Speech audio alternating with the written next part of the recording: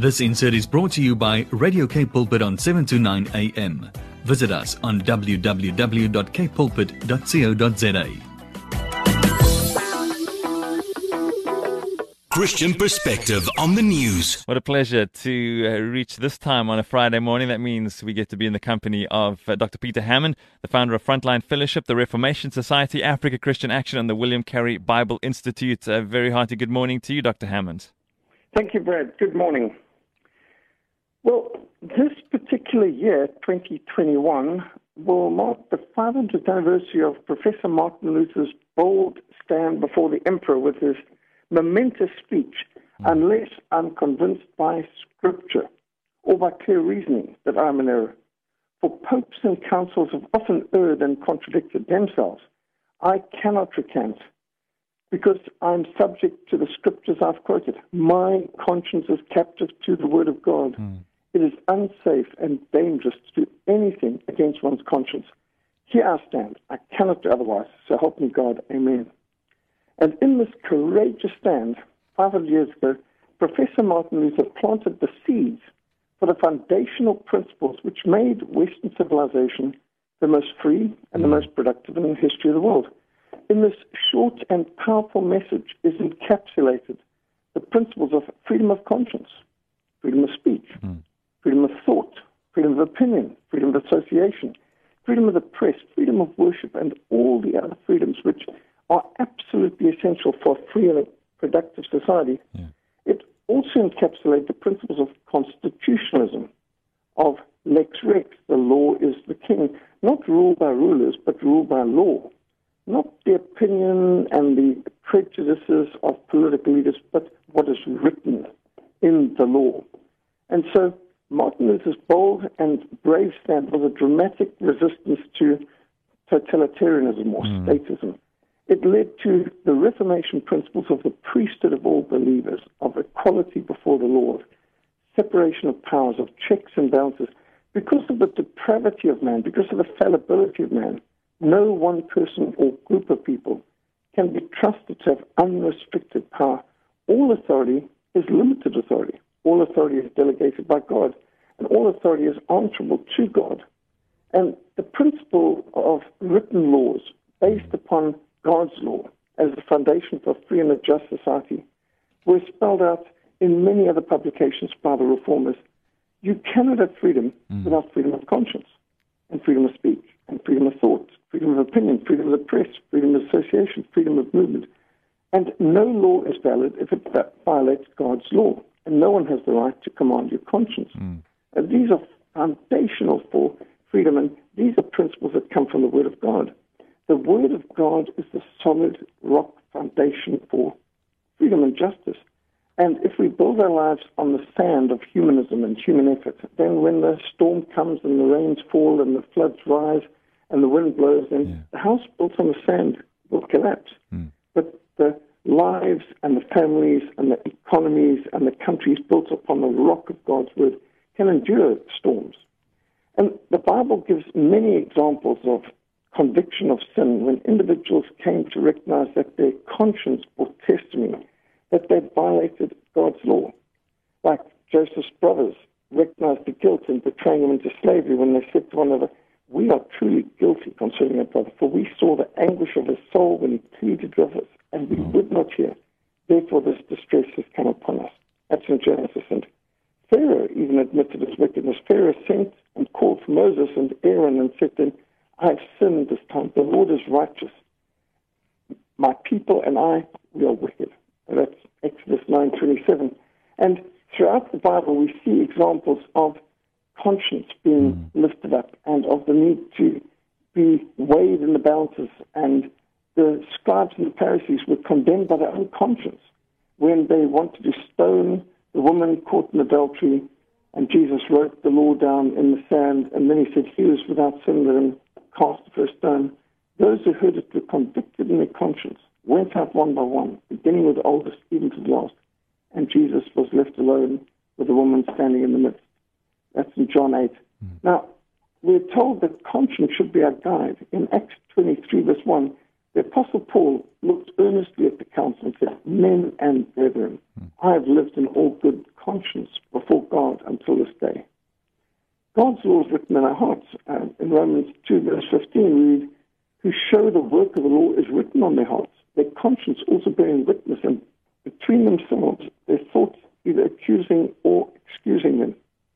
Romans 2:15 makes it clear that God's law is written in our hearts, and of course we can fear our conscience, we can dull our conscience, we can resist our conscience, and unfortunately some people reach a stage where their conscience is dead. But we are born with an innate knowledge that stealing is wrong and lying is wrong. It's confirmed by the written word, but so much of God's law is originally written in our hearts, although sadly through indoctrination, through desensitization, through blatant rebellion, we can dull and sear our conscience. But does your conscience bear witness in the Holy Spirit? Romans 1 verse 9, we read, I tell the truth in Christ, I am not lying. My conscience also bearing me witness in the Holy Spirit. In 2 Corinthians 1:12, we read, the testimony of our conscience that we conducted ourselves in the world in simplicity and godly sincerity, not with fleshly wisdom, but by the grace of God and more abundant towards you. It's so important in this Reformation 500 years. We remember Martin Luther standing before the emperor, before all the powers, political and ecclesiastical, and making a stand, my conscience is captive to the word of God, which was more important.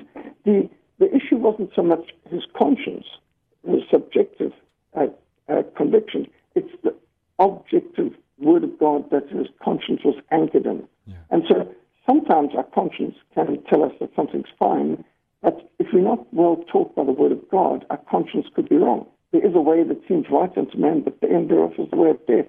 So it's not so much how I feel about it, it's what does the word of God say? And of course, when we know for sure what the word of God says, that we act in accordance with that. So it's important that a conscience is informed and is discipled and disciplined by the word of God. We see in 2 Corinthians 5:11 that the fear of God can guide our conscience. Therefore, knowing the fear of God, we persuade men, and that we are well known in your conscience.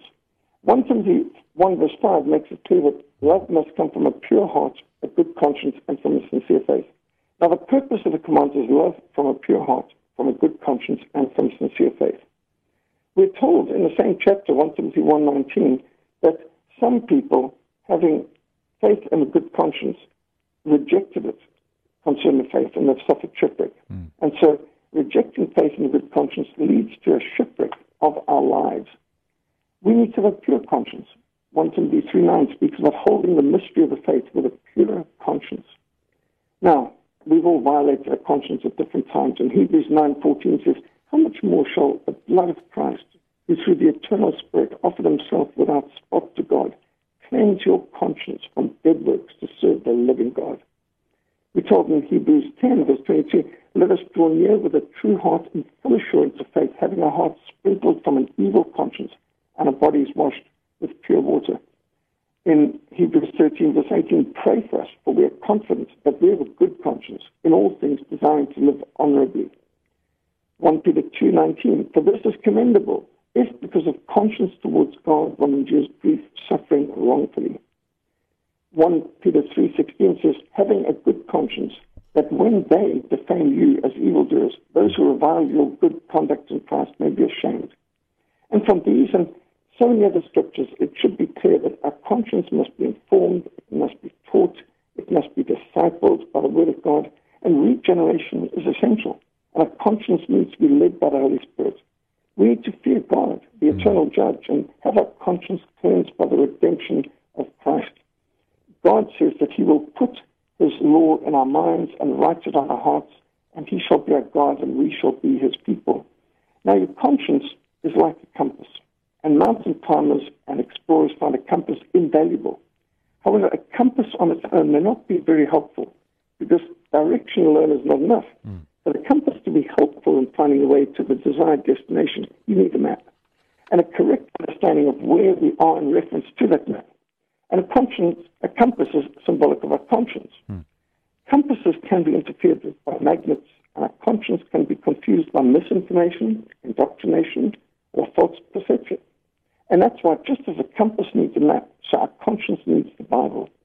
And when you're hiking, if you come across a cairn, those landmarks built with piles of stones and as trail markers, these serve as objective points of reference. Often they have a signboard. And if we're hiking and we find a cairn declaring to us to be at a location that we thought we were far from, it's the cairn that has to be taken as objective reality. Our subjective opinions must give way when confronted with objective reality. And the law of God is like those cairns. It is objective reality. Facts don't care about your feelings. Truth does not fear investigation. And just as a mountain climber needs a map and objective landmarks, such as cairns, to inform our decisions, so our conscience needs to be taught by the Word of God, the Bible, and be alert to objective landmarks, especially the law of God, to guide us in our daily decisions and in our discipleship, to the law and to the Testament. And if they do not speak according to this Word, it's because there's no light in them. You've heard that from Dr. Peter Hammond, the founder of Frontline Fellowship, the Reformation Society, Africa Christian Action on the William Carey Bible Institute, and it's available as a podcast later this morning for you to listen to, enjoy again, and to share at capepulpit.co.za. And you look for the channel Christian Perspective on the News. You'll find it there. The freshest episode, today's one, right at the top of the pile. Big thanks to you, Dr. Hammond. Have a beautiful Friday. Thanks so much. God bless. This insert was brought to you by Radio K Pulpit on 729 AM. Visit us on www.kpulpit.co.za.